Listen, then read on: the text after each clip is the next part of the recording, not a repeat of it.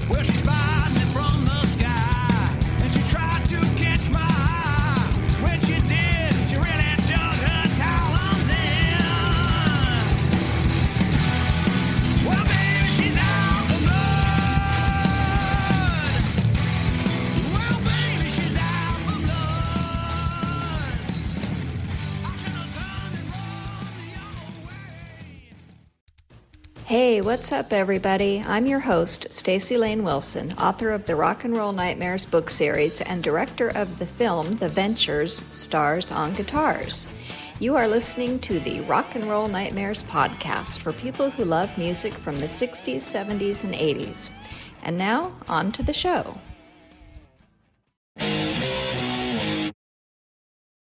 Today, my guest and co-host is Darren Gordon Smith. We co-wrote 2 short stories in the Rock and Roll Nightmares book series, fiction edition set in the 60s and the 80s. He's also my collaborator on the new rock and roll comedy film, The Second Age of Aquarius, which is on topic for our discussion today, fictional rock bands in film. Welcome, Darren. Thank you. It's finally nice to meet you, Staci. No, I'm just kidding. I always feel like I should say that, but it's like we know each other so well, so it's nice to see you virtually for a change. Right? Yeah, it's not my still photo this time. No, that's not. And you're freaking me out because you're moving around like your face is, woo! But anyway, thanks for having me on. I do appreciate that. And I think it's a great series of what you're doing. Yeah, it's a lot of fun. And so is The Second Age of Aquarius. But for the listeners who have been remiss and not watched it yet, can you tell them a little bit about the film? First, I'll shame you for not watching the film, Second Age of Aquarius. But yes, The Second Age of Aquarius is this film that Staci and I have done. It's co-produced with Brooke Bellis and Nancy Long. Second Age of Aquarius is it's a rom-com sci-fi rock and roll experience. It's a lot of fun. It's about a young woman who wants to bring her favorite rock star back to life. And when she does, she gets a lot more than she bargained for. So she's got a rock star who just will not leave the house. It's funny, it's over the top. We got great original music that's 1960s oriented and inspired, and it's available right now on iTunes and Amazon, just about anywhere that you stream your movies. While it's good to have touchstones from the real world when you're creating a fictional character, like for instance, some of the viewers of our movie said they see a little bit of Jim Morrison in Russell Aquarius, but of course we do strive to be unique. So what's one of your favorite scenes in the movie that really shows Russell, the character, off? Well, I think there's a couple. One is it kind of shows his hedonistic rock star character when we first meet him and he's peeing into the toilet and his urine is, it's essentially rainbow colored, and he's just worries about mixing cream de menthe with mescaline. I think that tells you a lot about his hedonistic character. But also, I think that we see him asking Alberta, the lead woman, the woman who essentially made him, brought him back to life. He's asking, well, if this is the 21st century, it's like, what do people do for enlightenment?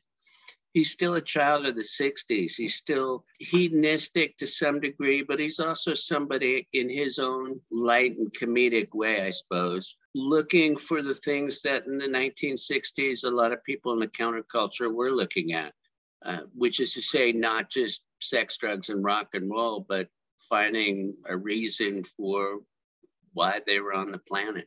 Yeah, I mean, he's definitely got some of those characteristics from a lot of rockers that we've read about who were using their drugs to sort of enlighten their minds as well. And but we, and we also have like some comedic moments. We've got the talents of Brooke Lewis-Bellis, who you mentioned earlier, who's also a producer, and she plays Alberta's hairband obsessed, stuck in the 80s mom. And then we have Martin Olson, who's a comedy writer, actually, as Sid Greenblatt. He plays Russell's greedy manager, and he's been alive all this time, so he's now in his 80s. When we were creating him, I was kind of thinking of some managers from real life, like Don Arden, who of course is a larger than life character, Brian Epstein, who managed the Beatles, Bill Siddons. Of course, there's a dash of Captain Ron with the eye patch there. Now, did you have anyone in mind when we were creating Sid? Yeah, there were a few also, in addition to the ones you're saying, Mickey Most, whoever was the guy who was the father of Sharon Osbourne. Right, that's Don Arden. Yeah. Don yeah, Arden. he was Okay, thank really you. supposed to be super tough. Yeah, but also in my mind, I kind of was thinking of Saul Goodman, Better Call Saul and Breaking Bad. Just kind of somebody who's like a quick thinker. Like if a Saul Goodman, Bob Odenkirk were 80 years old, he's still thinking on his feet. He's still bullshitting, when he needs to. Here's a guy, Sid Greenblatt, our guy. Money is king, but of course he has a very twisted relationship with his wife, a very sadomasochistic one. So it kind of gives Sid just a little bit of an edge, I guess, over maybe Don Arden. But of course, we don't know who he was married to. So I guess Sharon Osbourne maybe came from a test tube. Who knows? It could be, or she comes from a long line of pigeon biters. And so when she met, Ozzy, she's like, that's it. That's the pigeon head biter I've been looking for my entire life. You never know. You don't know. In fact, you don't want to know. Probably not. Yeah. So we're going to, on this episode, talk about 5 movies featuring fictional rock stars and bands. We're going to do that in a minute. But in your opinion, what creates the most memorable made-up characters in rock? Is it the music, the screenwriting, the actor that's cast, an amalgam of all? Or well, I definitely think it's in a combination of those, but I think really the most important is the screenplay. In some of the movies we're going to talk about, the acting is great. The lead actors are great. It's just really the story that's problematic. Or there's other ones where the music is excellent, but again, the story, the character is a little bit too cliche, let's say. So I do think that somehow it's more than the music and it's more than anything else. It really has to be a good story. Before we move on to the main show, I have to ask you the standard question on this podcast. What's your own personal rock and roll nightmare? I was thinking of a few in my years of touring and years of gigging and seeing people get in fights in front of me on stage. So somebody actually had to run off stage because somebody had lit the stage on fire. But I really think the first actual nightmare I had is my very first gig with a band in high school. And I've been asked not to tell this story, but I'll tell it anyway. So I'm in this band, first band. It's called Leprosy. That was the name of our band, Leprosy. Nice. That was our catch. Me and my friend Jay, we both played guitar, but he was the lead singer. I played lead guitar. And he was this guy who had this hair like, who was that guy, like Sean Cassidy or one of those guys, and they had these long flowing hair. And like Robert Plant, he was always looking at his hair and it was like everything had to be perfect. So he's a good guy, Jay. But we decided we got our first gig. We're 15 years old. We got our first gig at some party in San Jose. And we're all excited about it. We decide like, these are going to be our moves. We're going to go on stage. We're going to be chucking our picks in the audience and doing all sorts of like, I don't know, ridiculous AC/DC moves. We get there, there's only like 8 people at this party. They're all completely zonked out and, wasted on weed. The people are sitting there just watching us, and we're on stage. On stage, we're in somebody's house. The only person who was like nodding along, we found out later, was this woman who was deaf. But I guess she liked us because of the, thing. Anyway, so we decided chucking an audience into like a group of 8 loadies out there is probably not a very good idea. But they did have a kegger. So we decided, screw it, man. This whole rock star thing isn't going to work out tonight because, it's obvious that this isn't a rock gig. We get wasted, and this is where I've been told not to tell the story. My friend Jay, he did a lot of singing out of his throat instead of his diaphragm. So consequently, he always had a sore throat, and he was always spitting out phlegm. Well, I was drinking something from what I thought was the keg, and I was wondering why this beer had such an intense head on it. Well, I started drinking, and I'm like, Jay, what the hell is with that beer? He's like, why are you drinking that beer? That's where I've been spitting my phlegm. Yeah. So that's my rock and roll horror story, because I think I ran into the bathroom and puked right after that. So that is a rock and roll nightmare for sure. It was a nightmare, and it wasn't like puking from an excess of drugs or, my stomach pumped like Rod Stewart or something like that. It was from drinking head off of a beer. It was disgusting. Let's move on to some more disgusting stories. Yeah, in some cases. That's what everybody else says. Let's move on. Let's move on. We got to get yeah, there are some, actually, there's a scene in one of the movies we're going to talk about where the band members before stage ritual is puking into his hand and putting it in his pocket, which I didn't get that. But we're going to talk about Velvet Goldmine, rock star, almost famous, the rocker, and Hedwig and the Angry Inch, all of which are fictional. Yes. Yes. So you're going to introduce our first film. All right. Our first contestant for today is the Velvet Goldmine. This is a Todd Haynes story. It's from the 1990s. I remember watching it when I was a kid. No, I watched it when it came out. I just remember seeing it at Blockbuster so often. I'm like, well, I got to check this thing out. The music in this film is excellent. This story, it's a fictional rock star called Brian Slade. And the story is set in England in the early 1970s. And basically the guy who plays the lead, Jonathan Rhys-Meyers, is a David Bowie type character. In fact, he kind of looks like if Billy Idol were dressed up as Ziggy Stardust. That's kind of what we're looking at. As I said, the music is great. They use some original glam music from that era, but they also have people like Tom York from OK Radio. What am I thinking of the guy's name? Radiohead? Radiohead, thank you. Yeah, he did some music for that, some singing.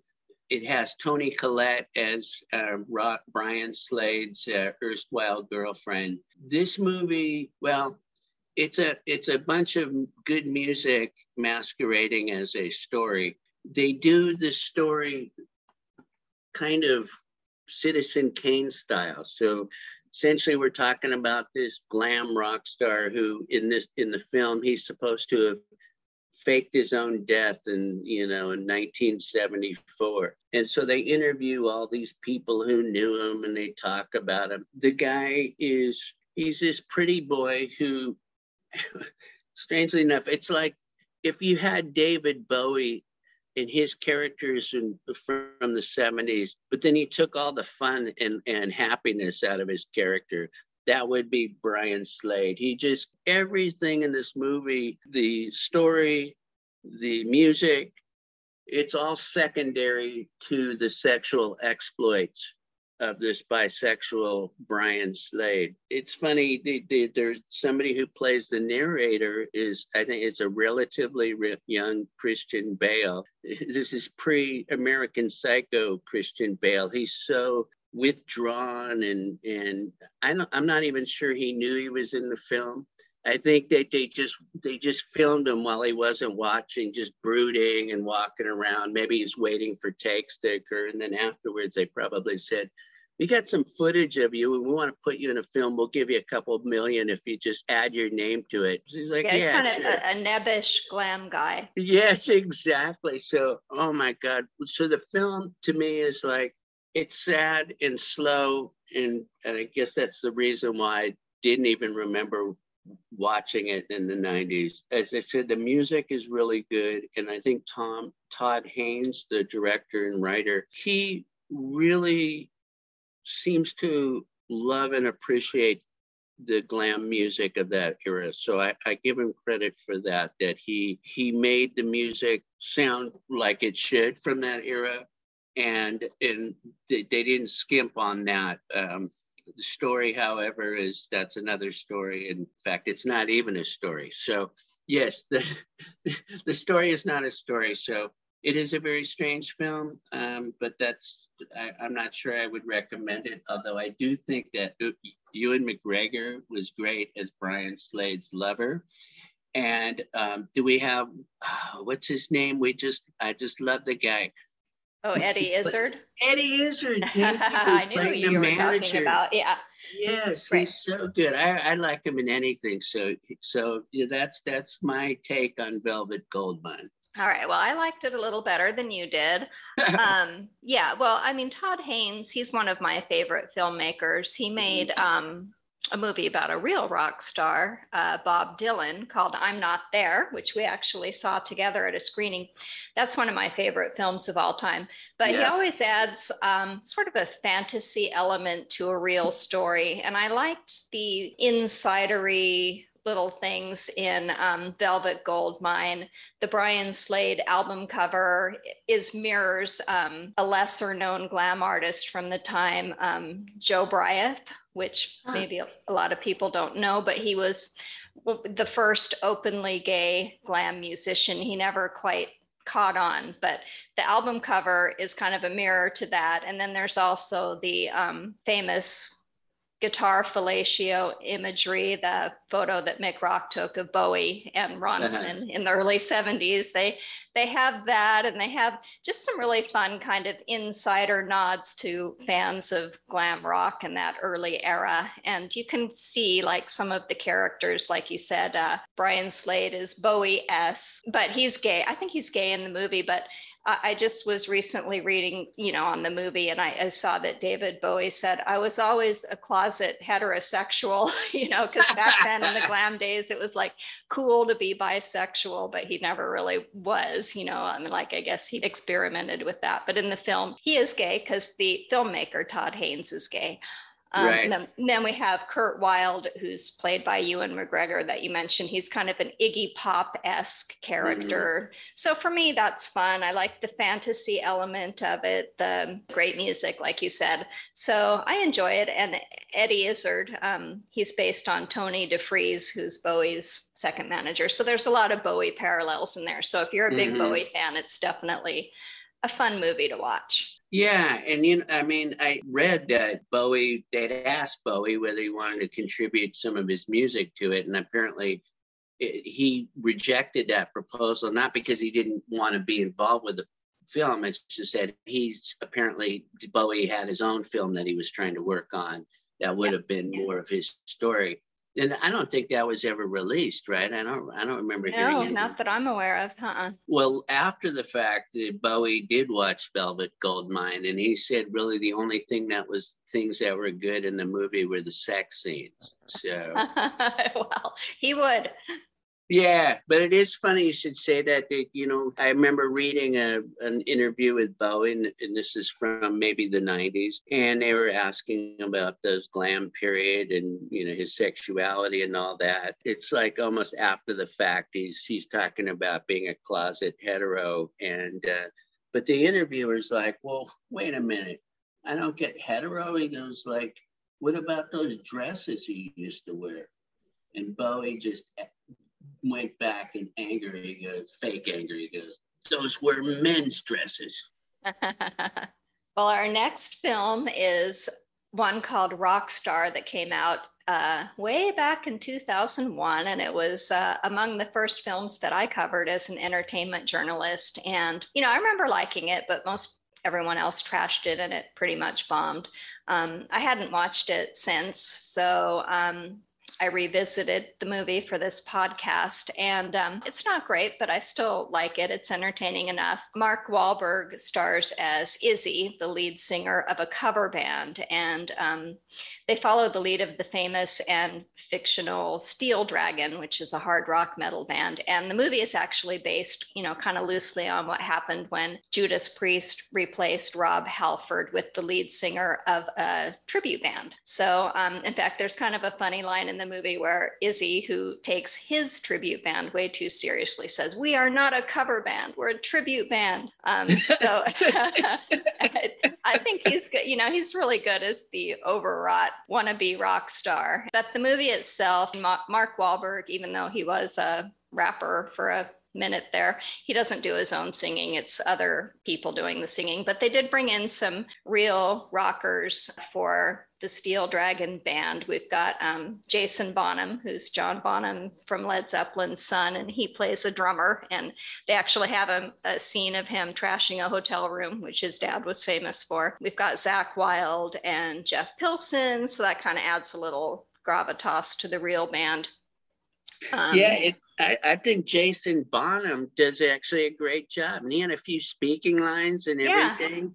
Yeah. I almost didn't recognize him because I know him from being shaved head or whatever. He didn't look like I remembered him. He did a great job. And I would also just say, just since we're talking about, a great shout out to him. He's really, he's obviously been under the shadow of his incredibly talented father. But Jason Bonham is a fantastic drummer in his own right. And I think his dad, if he were alive, he would be extremely proud to know what a great drummer and the kind of energy that Jason Bonham brings to just about everything I've seen him play in. So that was one of the great things of the film, seeing him. I love Mark Wahlberg in general. He's one of my favorite actors. So I liked his commitment to the part. I think it has heart to some degree. I think the things that are kind of problematic is, here's kind of dovetails back to what we were talking about. What makes a great rock film? Is it just the story? Is it characters? Is it music? Well, in this case, I think that the story is so cliched that it's really hard to go beyond that, particularly if you're not trying to make a funny ha-ha film. Like we're going to talk about Rocker later, and I think that's an example of a kind of a cliched story, but it's taken in a light way. Rockstar, I think it does have great acting. Mark Wahlberg's great. Just about everybody, I think, in that thing is great. The music, I know that a lot of people with Judas Priest had a problem with the music. I think the music is pretty cliched.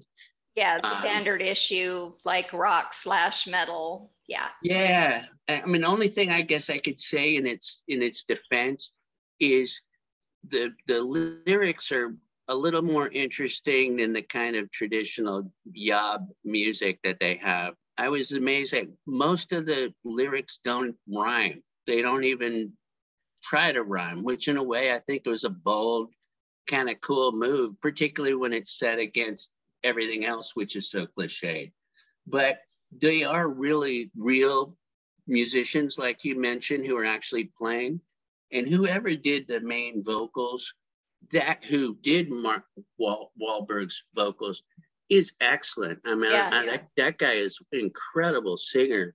And I know, like, there was one guy, he did most of it. There was another guy who's from Third Eye Blind who did some of the singing too. But the vocals were great. Like you said, based loosely on somebody who was in a tribute band who gets to take over with Judas Priest. The movie, it's sad because it came out a few days before September 11th, 2001. So obviously, even if it was a great film, it wouldn't have got its due.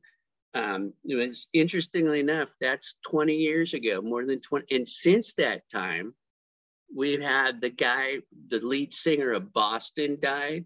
So a guy from the tribute band becomes the lead singer of Boston.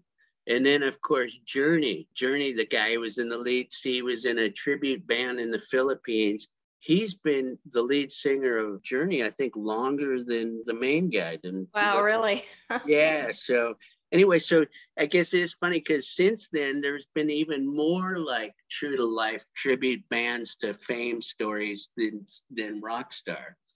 Yeah, it's a fun story in that regard, but it was definitely more of a rom-com than I would have liked or expected. With Jennifer Aniston in it, it's like, okay, here comes the rom-com. Right, exactly. And no spoiler alerts here, except to say that the inevitable change up in the rug pull and the way that they resolve is so easy and so ridiculous that it kind of makes you wonder, like, why was I even, involved emotionally at all with this story when it was just so easy to resolve? Yeah, and it's like you said, the movie doesn't really quite know what it wants to be. It wants to be a comedy. It wants to be like a wish fulfillment story about this singer whose dream come true job, and then it's a rom-com. And so, yeah, it doesn't quite work, but it's entertaining enough. Well, I'll say those people, everybody is aged really well in those films because Jennifer Aniston looks exactly the same 21 years later. She does, yeah. Mark Wahlberg. Oh, and the one who plays the manager of this fictitious band. Oh, Timothy Spall. Yeah, he's awesome. Yeah. Oh, he was great. Right, exactly. But yeah, you mentioned that no one really aged in the cast, so maybe there was something in the beer on that set. That could be. And it's that phlegm in the beer that will keep you alive. Yeah. Long after you want to live. And now to our next film. What is our next film? Almost Famous. Okay. I mean, there's a movie that transcends the genre. It helps that it's a true story, but it could be there's plenty of true stories that are not that interesting. But the fact is, this is Cameron Crowe's semi-autobiographical story of being a young rock journalist in the early 70s. The movie has heart. I mean, there's so much good to say about it. And it kind of goes back to what we're talking about. Just about all these films, I believe, have really good actors in them. So it's just a question of, is your story really good? In Almost Famous, the story is fantastic. The whole thing has heart. There's an arc of the character. Who is the guy who plays the journalist who plays the Cameron Crowe thing? Because he's great. Oh, Patrick Fugit plays the lead character, and Billy Crudup is the main rock star in it. Yeah. And Jason Lee also is one of the rock stars. And I thought the band Stillwater that they created really did have a realism to it. You could imagine that band actually being famous or almost famous in the early for 70s. Sure. And I had read that Nancy Wilson of Heart, who was married to Cameron Crowe at the time, she did the music, helped with the music. I think Cameron Crowe actually co-wrote some of the songs with her. It's realistic, the music, and plus Cameron Crowe was able to license a lot of music from that era too. So it really did, it felt very accurate to me. Of course, let's not forget Philip Seymour Hoffman, the late, great Philip Seymour Hoffman as the Lester Bangs, is the true venerable rock critic from the 1970s. Didn't he write for Cream magazine? He sure did. Yeah, man. The Philip Seymour Hoffman does such a great job. Yeah, he's excellent. He's kind of the long distance mentor of this young rock journalist played by Patrick Fugit. And he does a really great job of offering rather acerbic advice, but very, also very realistic. And I think that realism really draws you into the characters of this movie, where it never gets old. You can watch it anytime and it still feels like the first time. Yeah, really. To use a foreigner type of I am thing. quoting some lyrics there, yeah. Yeah, it made me cold as ice, actually. And, but it was urgent to watch it. So, a great film. And with Frances McDormand as the annoying, overprotective, but loving mom of the rock journalist. And I had forgotten that, I love her. What's her name? The older sister who was she was like the airline stewardess. They call them stewardesses. Oh, was that Zooey Deschanel? Did she? Yes. Yeah. And I love the costumes and the outfits that she had on. And of course the groupies, which are Band-Aids in the film. Yes. They're sympathetic characters. Kate Hudson plays Penny Lane, the main groupie. That's her best role, I think. That was my favorite role of hers. And it's funny to say about Zooey Deschanel. I've always thought she looks a lot like Katy Perry. And apparently I'm not the only one. They both get mistaken for the other. And I read that they have a little rule, which is that if they're mistaken for the other, they will always be nice. Because if Zooey Deschanel is mistaken for Katy Perry and she's a real bitch, and everybody would be like, I hate Katy Perry. She was a terrible person. So I thought that was funny. They have this thing where they'll be like, they will not disparage the other. But I always thought they looked very similar, but apparently I'm not the only one. I like the fact that Cameron Crowe uses stories from his own life as a very young journalist. Fast Times at Ridgemont High is probably one of my favorite films of all time. And that's also based on when he went undercover in a high school in the San Fernando Valley. I think he was in his 20s, but he looked young enough to be in high school. And that was a really heartfelt story that still, even though it came out in the 80s, still, resonates today. Yeah, for sure. I love that. That's one of my favorite films too. And of course, there is the Fast Times at Ridgemont High. Talk about all these stars who started out in that and became famous, like Sean Penn and Jennifer Jason Leigh. I love Cameron Crowe, and I was watching him being interviewed for Charlie Rose. I mean, this is how old these, talk about, it was pre-Me Too Charlie Rose, and it's kind of hard it's kind of even hard to watch that show without thinking of Charlie Rose, being naked and, harassing his staffers, because that's an image you don't want to get out of your mind. He interviewed Cameron Crowe around the time when Almost Famous came out, and it was great. Cameron Crowe was just talking about, number one, it was kind of a love letter to his own childhood and growing up, but also he said it really was like the main thing about the movie is the importance of family, whether it's your own family or, in the case of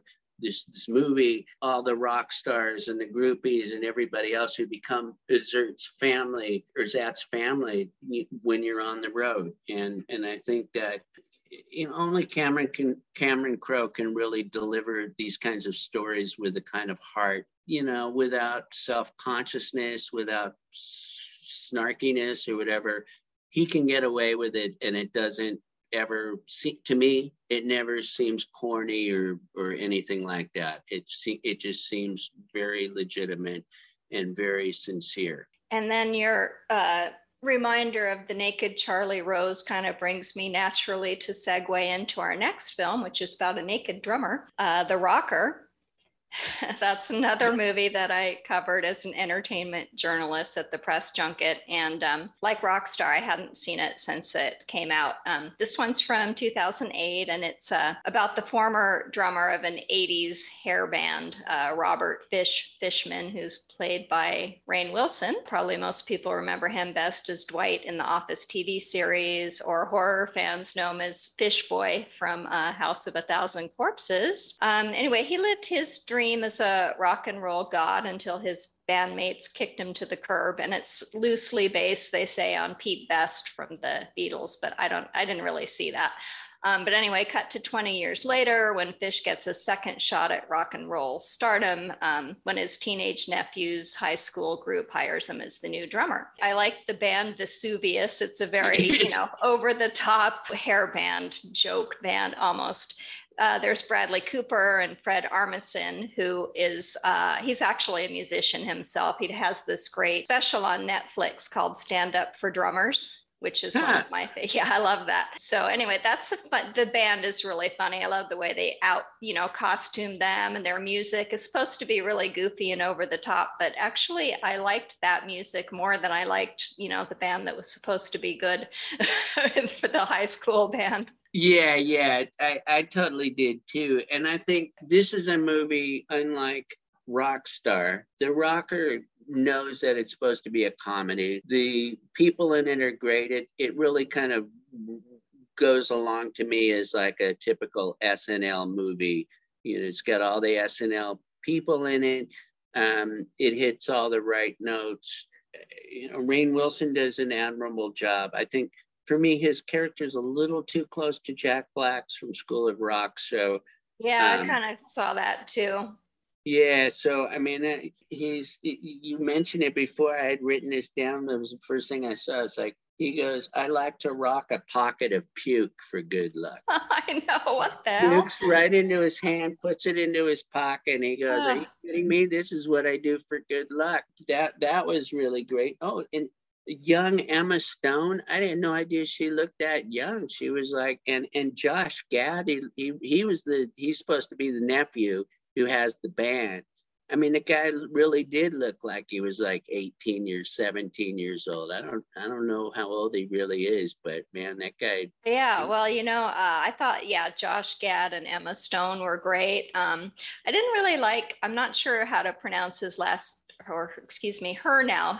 Teddy Giger or Geiger is she now, but was a male in the film. But, I thought that the singing and the group was a little too bland and popish for my taste. Having said that, Giger is the songwriter for a lot of #1 hits and worked with Pink and Maroon 5 and Christina Aguilera, One Direction. So I didn't really, I never would have guessed that from watching the film. Me neither. There's this one scene where he's wearing a Slipknot shirt, and that was one of the funniest things in the movie. I mean, I'm thinking, name 3 songs. There are some good laughs in The Rocker. I love the, spoiler alert, but the movie is several years old. I love toward the end when Fish kind of runs into his old band members, and they're all speaking with British accents now. Back when we were American, it's really funny. I love that too. And there's another kind of a spoiler alert, but not really, because it's at the beginning of the film. We see a scene where Rainn Wilson gets into a fight and he's in a parking lot. And the next scene, we see Rainn Wilson in his bedroom sleeping, and a cop is in the room. And the cop keeps trying to wake him up, and Rainn Wilson is like, come on, get out of here. And he's talking to the cop in this weird way. It turns out the cop is Rainn Wilson's brother. They get into a scuffle, and the cop is like, Mom, tell him to get off of me, Mom. So that guy was great. And his older brother is the guy who's in The Wedding Singer. He plays the douchebag. Did you ever see The Wedding Singer with Adam Sandler? Yeah, I did see it, but generally this is an Adam Sandler free zone. Yes, I try to block those out too. And actually my Alexa, whenever I'm asking for a movie, it's like she gives me an Adam Sandler film, and she'll be like, we couldn't find Almost Famous, but we did find an Adam Sandler film. I'm like, no more Adam Sandler films. And it's like, oh, you would like more Adam Sandler films? I'm like, no, I hate Adam Sandler. And it's like, here's the next Adam Sandler film. So it's like, yes, I'm with you on the Adam Sandler story, but I thought Adam Sandler did a great job in that film, The Wedding Singer. And I only bring it up because there was a douchebag who plays the boyfriend of Drew Barrymore. And he is the older brother. He plays the older brother in The Rocker. And the guy's really funny because he's made a career out of playing good-looking douchebags. And he actually is pretty funny. So yeah, he was funny. And then they also have, the great Howard Hessman, but he's totally wasted in his role as the bus driver. I mean, he has a couple lines, and like, why is he even in there if they're not going to utilize his great comedic chops? Yeah, I didn't even know it was him till afterwards too. Yeah, it's funny. There's a guy who got, for the late Howard Hessman, who got typecast, and I don't think I'd ever seen him in any other roles except having to do with rock and roll and being like a burnout rock and roll, whatever, the when they became famous on WKRP in Cincinnati. That to me was like his character in just about everything I ever saw him in. But I liked him. It's good when we can pay tribute to him. Yeah. I mean, it's good to see him in there, but he didn't get enough to do, in my opinion. But the director, Peter Cataneo, he directed The Full Monty, which I thought was really a great film. I love that film. Yeah. If only like The Rocker would have just had, I don't know, it's just missing something for me. It's good, but it's not great. And it could have been as good as The Full Monty because it had all the elements there, but it just doesn't quite, come together for me. Yeah, well, me neither. It is hard, I would think, to make a great film from a kind of a tired premise. In this case, the one you mentioned, he was a rock star, would-be rock star, kicked out of his band, and 20 years later, he's going into this band playing. I mean, all that seems so post-Spinal Tap to me.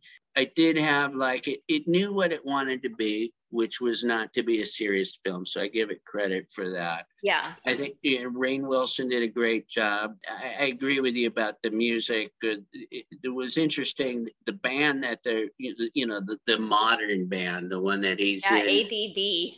Right. Yes, yeah. It reminded me kind of like Adam Schlesinger. Here's another late great Adam Schlesinger, the guy who did a lot of music for one of my favorite rock films, which is That Thing You Do. I have not seen that since. I love that film with Tom Hanks. They kind of their music, I think, that the band in The Rocker is doing. It kind of sounded reminiscent of like the Rembrandts or the kind of poppy neo-British rock of the 1990s to me. Yeah, definitely.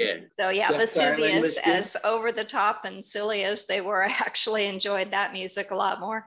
Yes, and I enjoyed it a lot more than Rockstar with that fake band, Steel Dragon or whatever it was. To me, a lot of these things, at least they're being funny. A lot of things post-Spinal Tap, I just don't even know how people would take seriously anyway. I mean, just there's so many bands that it was funny enough before Spinal Tap, but come on, after a Spinal Tap came out and just roasted that whole genre and the silliness of it all, you had people who were actually in bands taking that kind of spandex rock seriously. And I find that just to be laughable in and of itself. It's a very lampoonable music genre for sure. Yes, lampoonable. I made up a word. There's a great, I'm going to use that for any of my film criticism. Yep. It's lampoonable. Now, you, of course, people may not know, but you're the co-creator of Repo, the Genetic Opera, which is a rock and roll sci-fi music opera. And it was started out as a stage play, and so did our next film. So if you could talk about that a little bit, also just as an insider on how you kind of go from stage to screen with something like this. Well, the next movie we're going to be talking about is Hedwig and the Angry Inch, which is John Cameron Mitchell and Stephen Trask, as you mentioned, based on a stage play, which I saw when I was writing Repo, the Genetic Opera. There's so many great things I can say about the stage show and the film. First of all, like I said, I saw it as a stage show first, and was a little reticent to see the movie, just because I don't generally tend to like movies of musicals if they're just going to be essentially filming as a stage play, you know, or just and I was very pleasantly surprised when I saw the movie Hedwig, the Angry Inch a few years later. They kept the story and the heart of the stage play, but they managed to use the scenes and extrapolate things that didn't, to me, feel like just a recreation of a stage play, that it was actually a movie that really went on its own, I think. Maybe in the way that the movie Grease in the 70s did as well. You know, I mean, I think they did a good, admirable job with the Grease movie, having even before that film come out, having seen the Grease stage show, you know, dozens of times, I was pleasantly surprised. So Hedwig and the Angry Inch, I think, is great on so many different levels, and was such a big influence on me when I was writing Repo. Not the least of which for the reason that I really have always been interested in stories that are just bizarre and out there, but that still manage to keep a sense of heart and emotion in them. And I love the idea of just going just as crazy as you possibly can be, and yet still being honed down in an experience that people can all identify with. So Hedwig and the Angry Inch, just is for many who haven't seen it before, it's about a person who has a botched sex change operation, which, you know, it makes them end up with an angry inch. It's the woman is Hedwig. She's from East Germany. There are lots of things in here which would just feel like, well, it's outside the experience of most people. I hope. Yeah, that's very extreme. Yes, but I do know, like, when I saw the stage show, there was not a dry eye in the audience when the, you know, essentially the mic drops and there's all these things going on. Everybody can relate to those very same emotions of loneliness, of depression, or whatever, of love and unrequited love and all those things. And to be able to make that out of a universe of just crazy stuff, I think is that's kind of what I've always wanted to do with my music and with my stories. And I feel like Hedwig did it really well. And then we can't even do this without talking about the music. Music in Hedwig, oh my God, I love the music. Now here's another, just like we talked about Velvet Goldmine, Hedwig is very influenced by glam music of the early 70s. The music is I think it's very accessible, singing along with, even if you've never heard the song before. Stephen Trask is the guy who did most of the music, and he's very, very talented. And I do remember that when Hedwig started as an off-Broadway production in New York, David Bowie had seen it, and he was immediately loved it, and he offered to put money into the production. And the reason I bring that up is I think it is very influenced by the Bowie music of the 70s. It's kind of almost like some of the music is a cross between Bowie and Rocky Horror and that kind of time warp era. Yeah, musicals. That's a great analogy. Yeah, thanks. So I think I love the music. I have the soundtrack. I hadn't heard it in years till watching the film again. And songs like Wig in a Box, these are just wonderful music songs. It's sung well. John Cameron Mitchell is the one who plays the lead. They is very talented. So I have many great things to say about Hedwig. Absolutely. What a voice, and the poignancy, just, the acting with their eyes, I mean, it just really brings the inner turmoil of the character to life. And Hedwig is both cruel and vulnerable and desperate, yet hopeful. And so I really feel like it brings that home. I did not see the stage play, but I remember seeing the film when it first came out and really loving it. And then for whatever reason, I hadn't revisited it, but I loved it just as much. It's kind of interesting how it, and also John Cameron Mitchell directed it as well. So it's like a huge undertaking. And the film uses like illustration and flashbacks and surrealism, and it's just really super unique. I don't know how I felt about the animation. To me, like, the animation maybe isn't quite the style that I would have liked. It was maybe a little cruder than I'd like, something more like Pink Floyd's The Wall or heavy metal, or sort of like cartoon live action film like that. But overall, I mean, that's a very minor quibble. Yeah, and by the way, they used that in the stage show too. Oh, did they? Okay, was it projected on a screen behind? Yeah, okay. Yeah. I remembered liking it at the time, but the primitivism of the animation, I think, is kind of overdone these days. So you see it a lot in things. So it's not as necessarily fresh as when I first saw it. But you're right. I mean, that to me is always a slight quibble over a movie that has heart. And I think it's a really good example. Hedwig and Almost Famous is a good example of taking the rock genre, this rock and roll genre, but being able to do something with it to make a story that's not Spinal Tap, that's not cliche, that doesn't sound like, the standard arc of any musician's biopic of, we're all start out poor and we're all friends and it was family, and then we make it and get big time, and now we're all on drugs and we get divorced and everything, and then at the end we need to realize what life is all about. I mean, that's like the standard thing, right? And it's like it gets to be so cliched and corny, but I think that shows it's not the genre itself of rock and roll and films that I think is tired.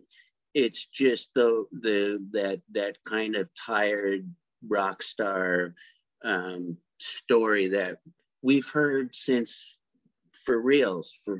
Jim Morrison and any of the 60s idols who in real life actually died. It's funny, it's almost, I remember reading an interview with Pete Townsend.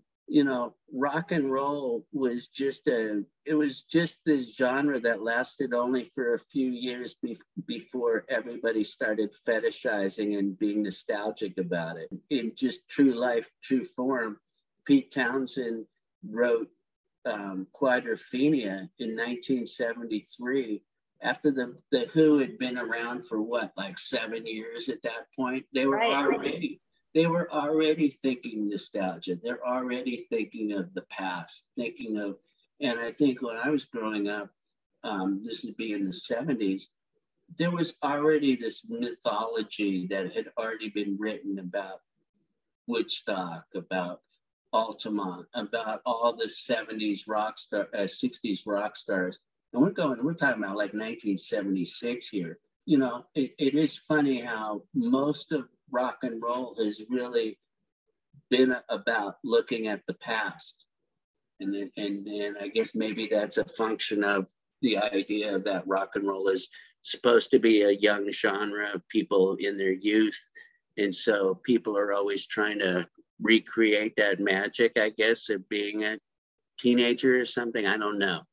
But yeah, but rock music of the 70s, it's just amazing how it's endured in the 80s too. I mean, if you look at a film trailer for a Marvel movie, you don't really hear much modern music. It's always something from the golden age of rock. yeah, yeah, for sure. It is funny, and I mean, and for good reason. I mean, I think both of us are big fans of music of that era. Yeah. Having done a lot of research for our movie for the Second Age of Aquarius, I did listen to a lot more 60s music than I'd ever listened in my life. And I was a big fan before. But you do realize, or at least I did, people talk about how this is a golden age of music. Well, you know what? 90% of that music back then was crap, just like 90% of the music now is probably crap. We don't live in an era where the music is worse than it was at any time. If, in fact, I probably think music, there's more good music and more good musicians and more interesting and creative music now than at any time that I've been alive on this planet. Um, but there is something I think all of us can kind of relate to in the 70s and 60s classic music. Things felt new, things felt fresh. Personalities of the musicians, you could hear in their playing, like John Bonham, you know, I mean, it wasn't just all about the singer on American Idol and then just have a bunch of faceless musicians playing synthesizers like a lot of times these days. The musicians, I think that the musicians, they were as important as the singer. The singer was a musician in the band, like Robert Plant was like another instrumentalist in a sense. He played a hell of a tambourine. Yeah. Oh, he could rock a girl's shirt that's 10 times too small for him too. He was good at that. Right. But I do appreciate that the music of that era was new for the time, and you listen to look at how music changed from the Beatles. I Want to Hold Your Hand, and then 2 years later you got things like I Am the Walrus and Helter Skelter. These things just change so quickly, whereas you can tell if a song was released in 1969 versus 1966. Nowadays, I don't think you'd be able to tell if a song was 5 years old. No, you're right. Yeah, there was more of a distinctive evolution back then. And you bring up the Beatles as an example. I mean, I like the post-drugs Beatles way more than I like the Hold Your Hand Mop Top Beatles. I mean, the White Album is, you know, one of my favorites, and actually Helter Skelter is my favorite Beatles song of all times. But if you played that song to someone, you know, entirely new to the planet, and then you played I Want to Hold Your Hand, they would never guess it was the same band. Yeah, exactly. And I'm with you. White Album's my favorite. And of course the flip side to, of course, all this is that probably up till maybe 10 years ago, certainly up until at least the internet era, there was a mass marketing that existed that doesn't exist anymore. I mean, which is to say, you know, I was growing up, if you didn't watch that last episode of Dallas, you know, everybody's like, what's wrong with you? You didn't watch that? Nowadays, it's like there's so many TV shows. If you didn't watch that, other people will be like, hey, that's a good show. You probably ought to watch it. But we don't have mass market like that. So the downside to all that stuff back then with the Beatles is that it was trendy, right? So, you know, it's 1967, so now everybody's got to have a sitar. And if you don't play sitar, you know, you're out, you know, you're old fashioned. Obviously that has downsides to be trendy and to always be looking at the next biggest thing. And the culture of the 60s, and then you had a counterculture, but the counterculture was almost as monolithic as the culture is, and you didn't have all these subgenres that exist today. Yeah, and you mentioned Wig in a Box, which is a really great song, and the lyrics, of course. I also love Sugar Daddy, and Wicked Little Town, I think, is probably one of the more beloved songs from the film. Yeah, and Sugar Daddy was like in a live stage show. Here's actually the person who I saw on the stage show was not John Cameron Mitchell, sadly, but whoever it was, I was equally as good. It was fantastic. But what I do remember is that he, Hedwig, would go out into the audience and sit on people's laps while singing Sugar Daddy. And I just remember looking at a lot of I think the actor would always find like the straightest looking, most businessman, whatever, middle of the road looking type and sit on that guy's lap. I just remember thinking like, these people that are sitting on the lap of these people, they'd probably be the last person to go to a show like this, but they seem to be enjoying it as much as everybody else. So it was great. It was a real universality. So interactive. Yeah. Was that Neil Patrick Harris that you saw, or was it somebody else? It was somebody else. I didn't even know that Neil Patrick Harris had done that until I was looking it up recently. I would have loved to see that. He's a super gifted actor. Well, thanks for joining me, Darren, on this musical odyssey. And just to wrap up, that all those movies, actually, we watched them. They're all on demand, and so is The Second Age of Aquarius. It's on Amazon, iTunes, YouTube, and wherever you find movies. And then the music, your soundtrack for The Second Age of Aquarius is available through, is it on Spotify, or where can it's on Spotify, Amazon Music, iTunes, anywhere where you get your music. I think that I'm hoping that everybody can see The Second Age of Aquarius and see we're you and I are just huge fans of rock and roll. We're huge fans of the essentially the genre of the music, the genre of the movies that we've just been talking about today. And I hope that people can watch The Second Age of Aquarius and get the references that we're making, because it's a fun film and it's funny. But I do feel, in my non-objective way, I do feel like the movie has heart, and I know that the actors, Christina Jacqueline Kalf and Michael Ursu, who are the two leads in our movie, they really bring a lot of emotion, I think, to the character. And bringing emotion to comedic characters, I think, is a real tough thing and something that they really did well. Yeah, I agree. So hopefully folks will revisit some of these movies, maybe discover Aquarius, and well, that's it. We're out of time, Darren. Oh man, well, I'll wait for the Neil Patrick Harris special, and can you have me on? If we can get him in our next movie. Okay. All right. All right. I'll talk to you later. Thanks for having me on. Yeah. Bye, everybody. Bye.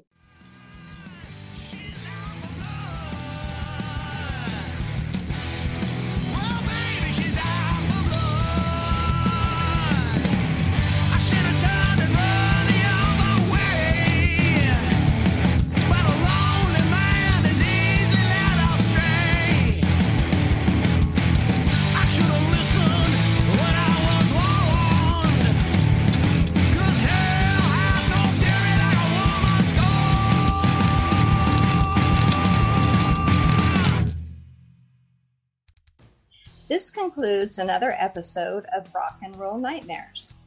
I'm your host, Staci Lane Wilson. The theme song, Out for Blood, is composed and sung by Lars with a Z, Cabot, and the band is Fuzzbuster. You can hear the whole track in the horror comedy film Valentine Days, also with a Z. For photos of the guests and show archives, please visit the website rockandrollthings.com. That's rock and roll with an N. You can also join the Rock and Roll Nightmares Facebook group or follow us on Instagram at Rock and Roll Nightmares Books. That's BOOKS. This is an indie podcast, so your subscriptions and ratings are really important. Thank you for joining me, and until next time,